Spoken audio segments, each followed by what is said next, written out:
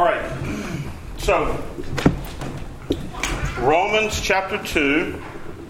And I want to start off with kind of an analogy. Right? Kind of set the stage for our study in general.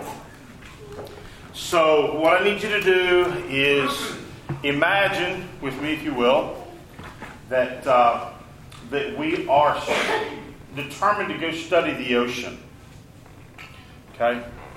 And we're going to go study the Pacific Ocean. And the vessel that we're going to use is a canoe. Okay?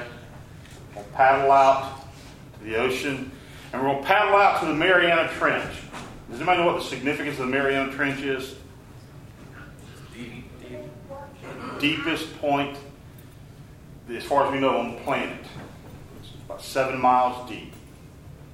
So we position ourselves over the Mariana Trench, study the ocean, and we pull out our instrument that we're going to use to study the ocean, which is a clear Dixie Solo cup. Okay? But we're gonna, as the British would say, we're gonna give it a good go. So we dip our cup in the ocean. We're looking at it, and we're trying to look at all the plankton and everything in there. And as we're focused on that cup, just over the bow of our canoe, a whale breaks and breaches. Suddenly, you're just dumbfounded. You're just like, what are we going to do with that? It's just too big for our framework. That's what we're doing with the book of Romans right now. Do you understand? We're paddling out in our little canoe. We got our little section tonight. We're going to look at, and we're going to take our little cup and we're going to dip it in there. And there's more left behind than we pull out, and there's stuff that breaches in front of us that we're going, whoa, what was that? Just hold on. This is our focus. All right? So that is my statement of humility. I'm just paddling in a canoe. That's all I'm doing. All right? So that's what we're doing in Romans. Just trying to get an overall perspective on what's in this book. All right. So the book of Romans, and the key word that we're studying, centering our study on, is the gospel. And interestingly, if you trace that out in the first and second chapter, Paul will say the gospel of God concerning His Son, which is my gospel. So his story is the story of Jesus, who is the Son of God, who came to manifest the righteousness of God in the forgiving of sinners. The book is really an argument on two fronts. It is about the righteousness of God, which has been in question. Why has the righteousness of God been questioned throughout the ages? What's one of the reasons? Right. Your eyes, remember Habakkuk, your eyes are too pure to look on evil. Why do you look with favor on the wicked? God, you must not be that good if you're letting all that get away. All right, so, and the Romans is telling us God is righteous in the judgment of sinners. But then it's also telling us what? That God is righteous in the salvation of sinners. All right, so that's kind of what's unfolding in the book. And then, all right, so now we talked about that the way that this is structured out. We can, and there's other ways to break up the book of Romans, but this is the one we're working with. Okay, we broke it up into a threefold pattern. First is condemnation. Second, and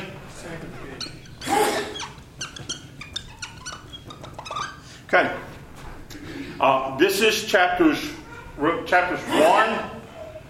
through about midway of 3. This is midway of 3, all the way up through 8. Okay? No, I'm sorry. You're right. Okay.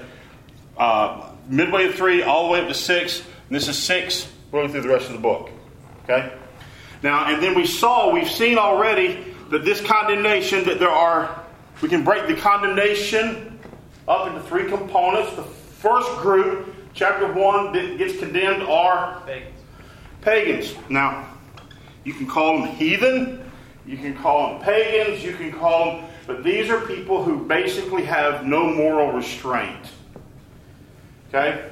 Then the second group, we talked about last week, we call those the moral people. Now, you can, in reading this, see that the shift is moving toward the Jews, and some would say, well, this is really just the Jewish, but I've taken some liberties here to talk about the moral people. And what gives us a clue this about moral people is in the beginning of the book, in the beginning of chapter 2, he says, "You, O man, who are you, O man, to judge another?" So you see that moral position that's being asserted. Yes, God is right to condemn those people. We agree with you. The only problem is we got to deal with your sin. All right? So that's the moral people. And then tonight, it's about the Jews, okay? But I don't want to lose this in antiquity. Okay? And I don't want to say, oh yeah, this is all about the Jews. It is addressed to the Jewish people. The argument is about the Jews' position. But I want to substitute and say these are religious people. And that will help us kind of see some analogical parallels between them and us. Okay? Now, we saw the passive wrath of God here.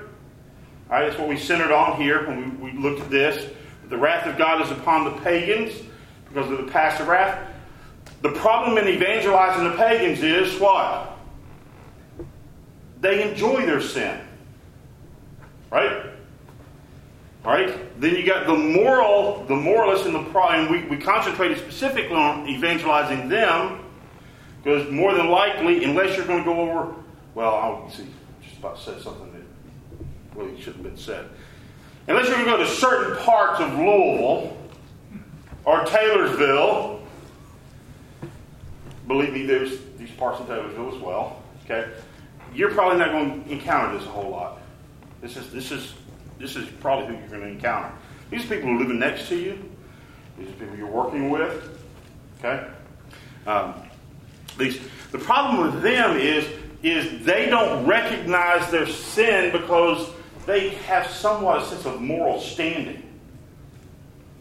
And if you press on them, they're going to say, well, I know I don't do everything perfect, but I'm not like that guy. Now, the religious guy is, and I thought about this today, and here's the analogy for whether it's good or bad, I don't know, but this one I'm going to throw out for you. This guy is like a guy standing out in the field in just his clothes in terms of evangelism, and I'm thinking entirely evangelism here. This guy is like a guy who's standing out in the field. He's got his clothes and I'm thinking about medieval knights, and he's got a coat of mail on. Right? That's his protection. It's his morality. This guy, the one we're going to deal with tonight, is like the fully suited knight. He's got his undergarments on. He's got the coat of mail. And he's got a full suit of armor. He's almost impenetrable. Okay? Not completely. But just getting to this guy is tough. But now, guess what? The one tool that we use to get at all three of these. The gospel. Period. That's what it is. The remedy in all three cases is the gospel, because according to Paul in 1:16, what is the gospel? The power of God unto salvation. Okay? Alright, so that's where we are in our text thus far in our study. All right, so chapter 2, verse 17, he says, "But if you bear the name Jew." Okay? Now, what follows in the text are 10 characteristics. Okay? There's 10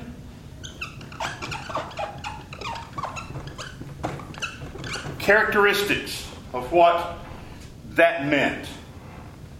So you see them?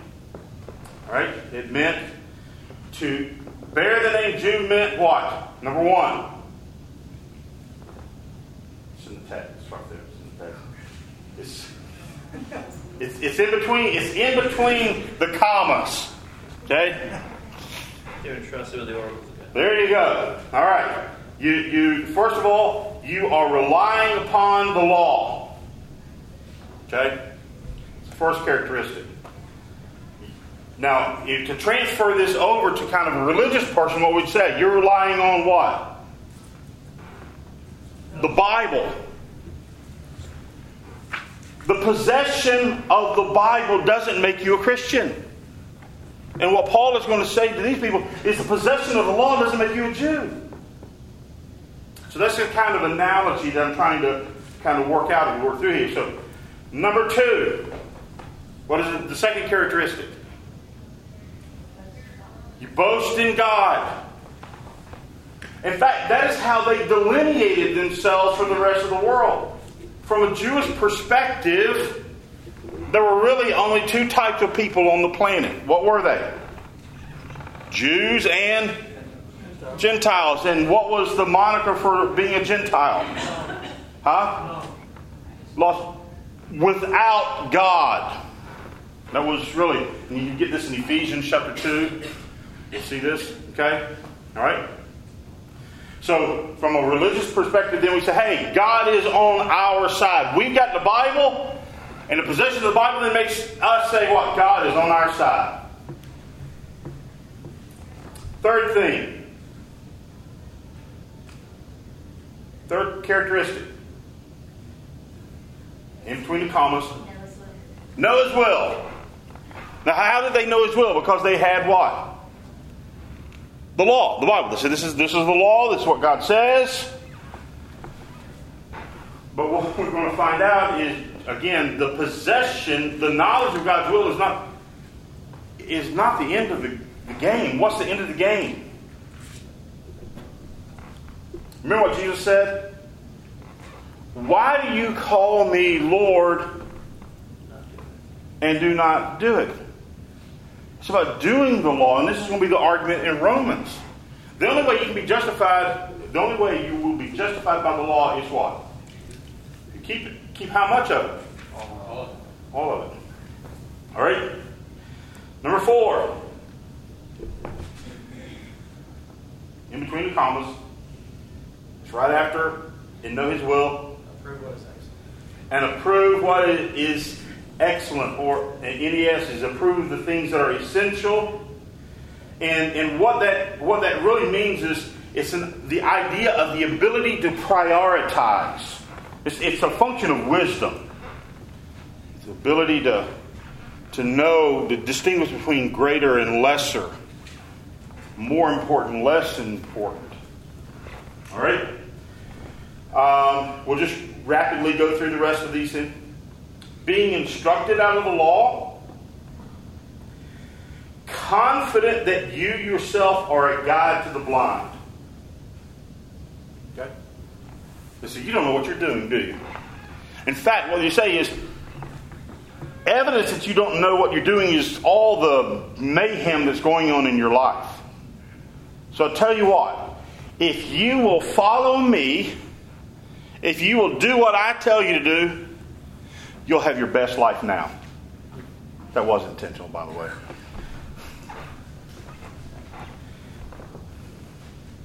A light to those who are in darkness. A corrector of the foolish. a teacher of the immature, having in the law the embodiment of knowledge and of the truth. Those are some pretty strong characteristics. And this is what Paul says the Jew is relying upon. What's he leaning upon? He's not leaning upon God. He's leaning upon his religion. But following these 10 characteristics of what it means to be a Jew, there are 5 condemnations. Because there's 5 things that they are failing to acknowledge. These things show up in terms of rhetorical questions. Now, when you ask a rhetorical question, what is the assumption? You know the answer, and the answer is correct. Okay? And so here are the 5 condemnations. You therefore, who teach another, do you not teach yourself? So you're running around here teaching people about the way to live life based on your knowledge of the Word of God. How's it going for you? How's your life going? And the assumption is it's not going so well. You who preach that you should not steal, do you steal? Now again, this is a rhetorical question. What are we anticipating the answer to be? Yes, you do. This is just flat up. I mean, you are fully engaged now. Because Paul is saying to these people, this hypothetical opponent that is opposing what he is saying, he's looking them dead in the eye and saying, you know what? You claim to be a religious person of the highest order on the planet, and you're a thief. And there's Old Testament and New Testament stories to back up what Paul is saying here. If they questioned it, he could just quickly go to passages of Scripture and show how his people, he is a Jew, his people were guilty of the things that he is setting forward. You who say that one should not commit adultery, do you commit adultery? We saw this fashion. Now, how does Jesus help us out on validating that one? So I've been faithful to my wife. And what would Jesus come back and say? Have you looked on another woman? Lust in your heart. You've done what? You've sinned. You're guilty. You're running around here condemning all of these people for being irreligious, and you are guilty. You abhor idols, and yet you rob temples. You boast in the law, but through your breaking the law, do you dishonor God? And the answer is, what he is saying is, this religious life, this Jewish life that you have carved out as a example for the rest of the world to follow, this religious life that you are putting on display in the world in which you exist is not having the effect that you think it is.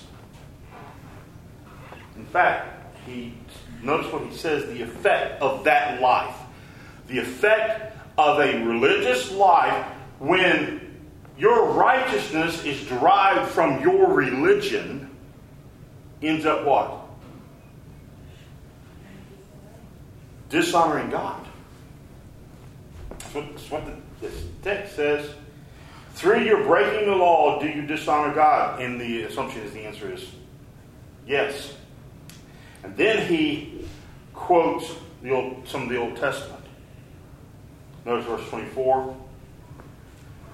For the name of God is blasphemed among the Gentiles because of you. Now, let me pause right here. And let me just say this.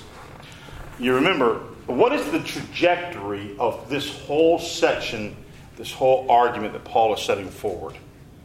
How many people make it out of the mines of the Moria? None. Because when you get to 3:19, he's going to say what? The whole world will have to shut its mouth and be accountable to God. You get to 3:23, and he's going to say what? This is where we have to do some soul searching right here, okay? We really do. Here's my assumption. I am making an assumption that everybody in here is born again. Okay? All right, that is an assumption. Which means that at some point in your life you have found yourself representative of one of these three groups of people that we have discussed. You're either that pagan, you were saved out of your paganism, or you were saved out of your morality, or you were saved out of your religion. Here's the soul searching. And no hands, no. It's not time for testimony. A test lying meeting. Okay? Which one was I saved out of? And if you have a hard time answering that, there's a problem. And the problem is that if you find yourself in that last camp, well, I've been religious all my life. That's a tough place to be. The point is that somehow, thus far, through our consideration of this text, you should somehow in your own mind say, you know what? Wow, that was me, and I was under the condemnation of God, but Jesus has saved me, and for this I rejoice. Okay? All right? All right, so that's... Now, I want to take some time and look at this verse 24 and dig a little deeper. Okay? So, for the name of God is blasphemed among the Gentiles because of you. Because you are unregenerate in your religion. That's what this is. Okay? Now, first of all, what I believe the problem here is, really what he's accusing them of is breaking the fourth commandment. Okay, Exodus 27. You shall not take the name of the Lord your God in vain, for the Lord will not leave him unpunished who takes his name in vain. The breaking of the fourth commandment, taking the name of the Lord in vain, is not really about cursing. Okay? It's really not.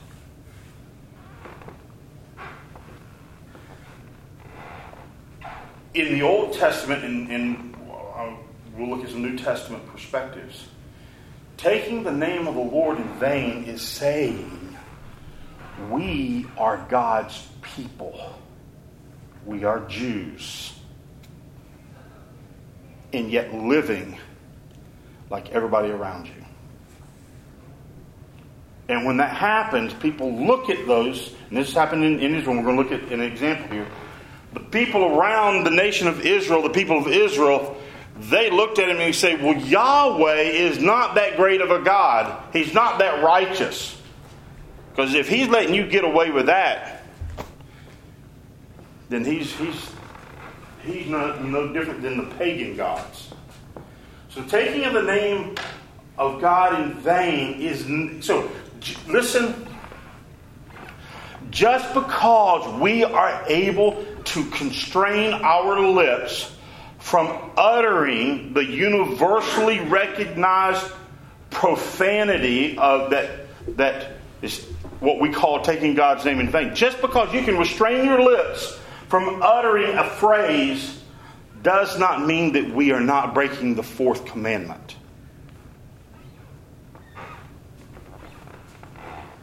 So let's look at an example of how somebody broke the fourth commandment in 2 Samuel chapter 12. 2 Samuel chapter 12, verse 13 and 14. This is David, king of Israel. He is supposed to be the exemplar of Israel's wisdom, Israel's religion, Israel's morality. He is the exemplar for everybody to look to. And we all know the story, don't we? In fact, part of the story is in the text I'm pointing you to. Then David said to Nathan, I have sinned against the Lord. And Nathan said to David, now when David said that, what David was saying, I am guilty of adultery and I am guilty of murder. Things that I have done. But look at what Nathan says. Nathan said to David, the Lord also has taken away your sin and you shall not die. Okay? However, because by this deed you have given occasion to the enemies of the Lord to blaspheme. It was the way that David was living his life. And that others were seeing that. And then were calling into question the very character of God because of the association between God and His people. That's serious. That is breaking the fourth commandment. They're all interwoven together. That's an individual example. There's a corporate example as well, as a community. Because as the exemplar fails, so then it falls out from the community. Look at Ezekiel chapter 36.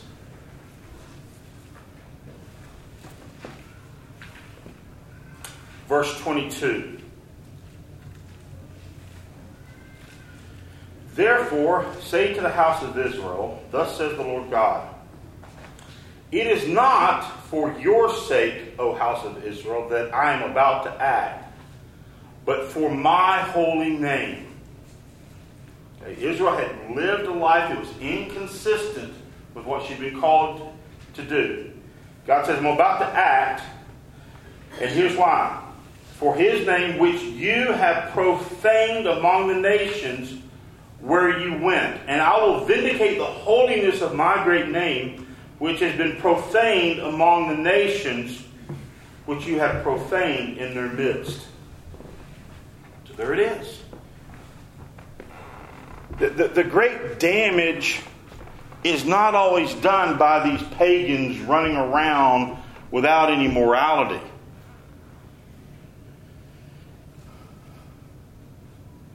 It comes from religious people who are supposed to be representing God in His holiness. Examples of the wisdom of life that is lived out in accordance with His law. That brings blessing and not cursing. So people are mocking. They're mocking the Jewish religion. They're mocking the Jewish God. And this is a serious indictment that is being made by Paul here. He has rolled out the heavy guns for this last group. He's taking no prisoners. Okay? Now, back to our text in Romans. I knew it was going to get quiet about this point. So there's kind of a response that is anticipated. in verse 25, so after Paul says in verse 24, he says, look, God's being blasphemed because of the way you're living your life. It comes up with the issue of circumcision, which is just another religious practice. And it's another way to say, but we are Jews. We are religious. And he says, listen, but if you are a transgressor of the law, which they were, then notice that he says, your circumcision has become uncircumcision. What he's saying is all your religion is worthless. All your church attendance, all of your giving, it's worthless in terms of the righteousness of God that is required. That is tough to handle. And it really is. Because we put a lot of effort into our religion. And Paul says, but you're invalidating it. He has an inverse argument in verse 26 and 27. He says, look. He said, if the irreligious man keeps the practice, if he does what is right, this is hypothetical, then the irreligious man actually ends up righteous because he's kept the law. Here's the real issue, and this is where we're going to park for the rest of the evening. He said, look, notice verse 28. He says, for he is not a Jew who is one outwardly. That's these 10 characteristics. Okay? All this outward. He said, for he is not a Jew who is one outwardly, neither is circumcision that which is outward in the flesh. But now notice verse 29. Here's the core. But he is a Jew who is one inwardly, and circumcision is that which is of the heart, by the Spirit, not by the letter, and his praise is not from men, but from God. It really doesn't matter what men say about you. At the end of the day, now, it's about God and his judgment. And when I say his judgment, I don't mean his condemnation. How he assesses you, where he acquits you or not. So it gets down to the heart of the matter. How's your heart? Has your heart, to use the language of Romans, has your heart been circumcised? That's what has to happen. And this is something that is true. This is something that has been true not just in the New Testament, but it's been true always. This goes all the way back to the law itself. One of the passages that I try to grip and hold on to is Deuteronomy chapter 30. Because in it is both condemnation and grace and hope. It starts out this way. What's happened is there's been a recitation of the law. And then here's what God says. God says, and this is the condemnation part. This is the hard part. God says, here's what I know about you, Israel. I've given you the law and you're not going to do it. You're not going to do it. In fact, I'm going to send you to exile. He says, but then, and here comes the grace. He says, Deuteronomy 36, moreover, the Lord your God will circumcise your heart and the heart of your descendants to love the Lord your God with all your heart and with all your soul in order that you might live. And my prayer cries out, dear God, circumcise my heart. Because until you do, I'm going to fail at law keeping. I'm going to get tired of it. I'm not going to understand it. I'm going to become exasperated. Lord, I need you to do something to me. I need you as Israel needed you. I need you to circumcise, to cut away my heart. And then in another Old Testament passage, he's going to talk about that he will take out this heart of stone and replace it with a heart of flesh. That's what we've got to have. We don't have to have religion. What we have to have is a new heart. Not one that we make up ourselves, but something that God does to us. Moreover, the Lord your God will circumcise your heart and the heart of your descendants to love the Lord your God with all your heart and with all your soul in order that you might live. So when Paul says in Romans 2:29 that the one who is a Jew is one who is inwardly, and the circumcision is of his heart, that's the type of texts that he is thinking of. And interestingly, in Ezekiel chapter 36, the one where we read about where Israel had profaned the name of God, if you read just a little bit further, listen to the language. This is so encouraging. For I will take you from the nations. Now, why are they in the nations? That light is really annoying. Turn it off. Why was Israel in the nations? We got scattered. Why? Remember the text we read? Because they had what? They followed after other gods. They had profaned the name of God himself. This same group of people, here's what he says. For I will take you from the nations and gather you from the lands and bring you into your own land. Then I will sprinkle clean water on you and you will be clean. I will cleanse you from all your filthiness and from all your idols.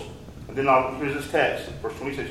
Moreover, I will give you a new heart and put a new spirit within you, and I will remove the heart of stone from your flesh and give you a heart of flesh. And I will put my spirit within you and cause you to walk in my statutes, and you will be careful to observe my ordinances. There's a transformation that takes place when God comes in and transforms your heart. Then there is true religion. Not because you're trying to keep codes and commandments to be pleasing to God, but because you've been fundamentally changed by the power of God, resulting in new affections. Your religion comes out of your heart. Not as an external show trying to earn the praise of men or to quiet your conscience, but because God has done something in you. Now, the gospel is what does this. Okay? Right. So, what has to happen, and this is hard for religious people, is there has to be some desperation. We really have to realize how desperate we are and call out to God and say, God, will you please change my heart? The gospel is the mechanism by which that takes place. And when that takes place, there's a change that happens. Okay? You don't have to turn there, just Colossians 2, 9 through 12. There's this text that has this New Testament circumcision language where it says, and in him you were also circumcised with a circumcision made without hands. So that is, you encounter the gospel, your heart is circumcised, the Spirit is put within you. Now your obedience is natural, which results in lives that are designed to be lived to the honor of God. Okay? Right? Hopefully by this point you really do see that the way you live your life really does matter. It really does. It really does matter to God. Because God's doing something with your life. Individually and collectively. And evidence of that comes out in the way some of the New Testament language talks about us. And I'm just going to run through a couple of these passages. Matthew 5:16, Jesus says, "Let your light shine before men in such a way that they will see your good works." That's my finish it. What brings glory to God? Okay, I'm going to say it again. What brings glory to God? Men seeing your good works. As opposed to what? Blaspheming His name. Okay? All right. How about Philippians 2:14? And I'm trying to hit everybody here tonight. Okay? Show everybody the remarkable impact of a converted life, of being a true Jew. Philippians 2:14-15. "Do all things without grumbling or disputing, that you may prove yourselves to be blameless and innocent children of God, above reproach, in the midst of a crooked and perverse generation, among whom you appear as lights in the world."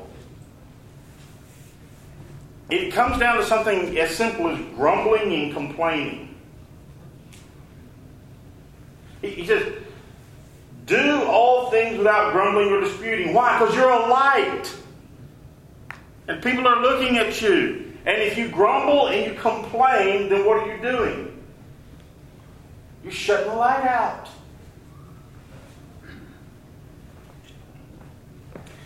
First Timothy 6:1.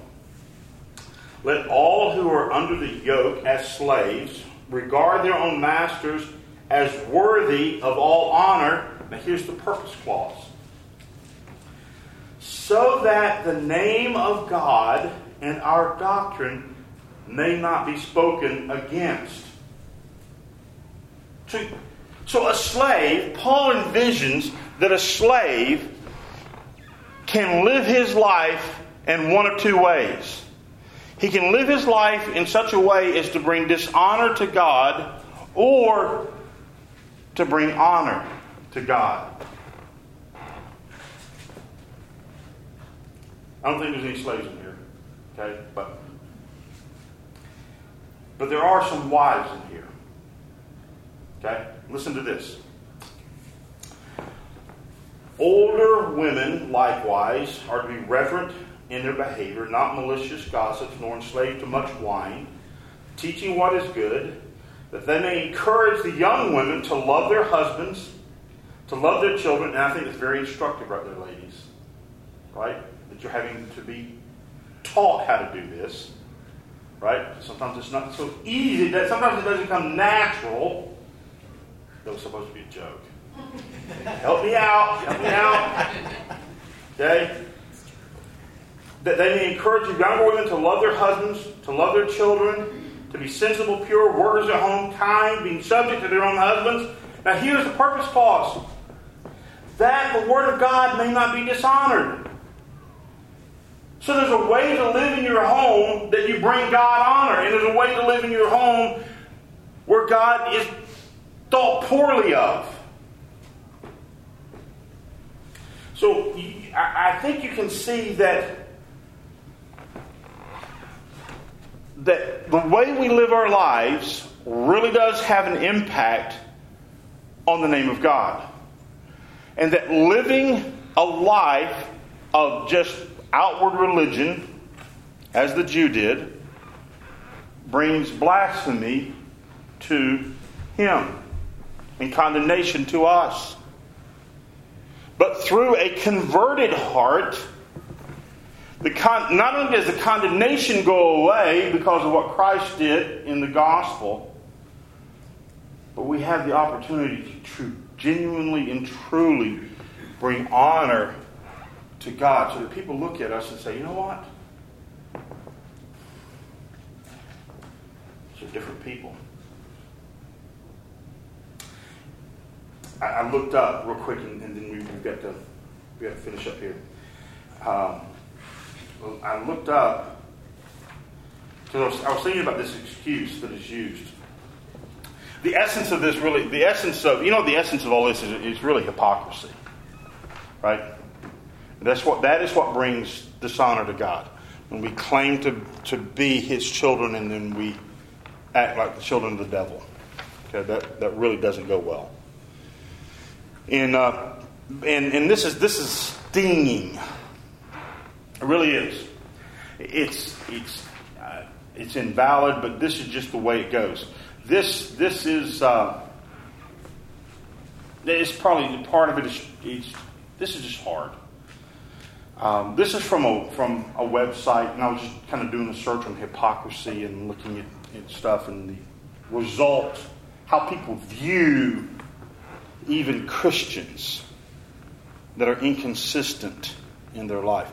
Now, their inconsistency may be because they're not Christians, they're unregenerate, and they're living like the Jew, or it may be an invalid argument.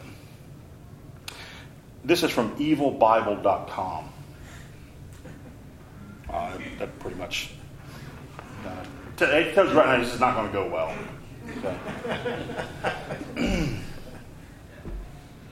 Okay.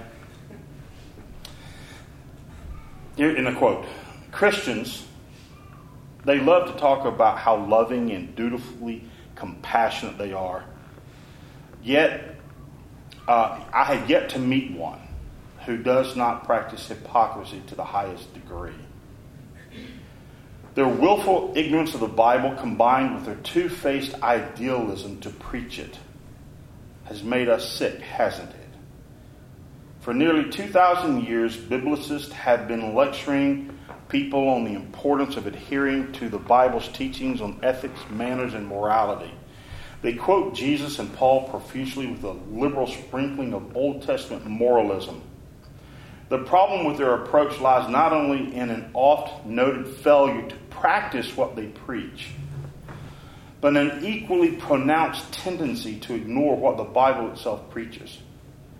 Christians practice what can only be described as selective morality. What they like, they cling to and shove down others' throats. What they don't like, they ignore vehemently. That which is palatable and acceptable is supposedly acceptable to all, while that which is obnoxious, inconvenient, or self-denying is only applicable to those addressed 2,000 years ago. Their hypocrisy is so rampant that even the validity of calling oneself Christian is in question. I see so many people enjoy quoting the Ten Commandments, the Sermon on the Mount, and some of Paul's sermons, but don't even pretend to heed other equally valid maxims. I've mentioned pro-life and conservatism in other sermons. This one is going to sum up the rest of my beefs. But anyway, the point I'm wanting to make with reading that is that what we find in Romans chapter 2 that is addressed to the Jew is not only true for the Jew of the first century, but there are those that look out there who see people who call themselves Christian and who are no different than the Jew of the first century. Now, what I've also tried to do is to present the gospel in this, that even for those hard-hearted religious people who base their hope on their external performance to some code, there's hope. Jesus does circumcise hearts. And that's what we will begin to see next week as we get into the gospel. We got one more little dark section, little dark path to get through. I'll try to make it quick and painless. And then we'll see the bright hope of the gospel in Romans 3:23 and 4 and 5 begin to shine brightly across the dark landscape. There is hope because there is Jesus. All right? All right. So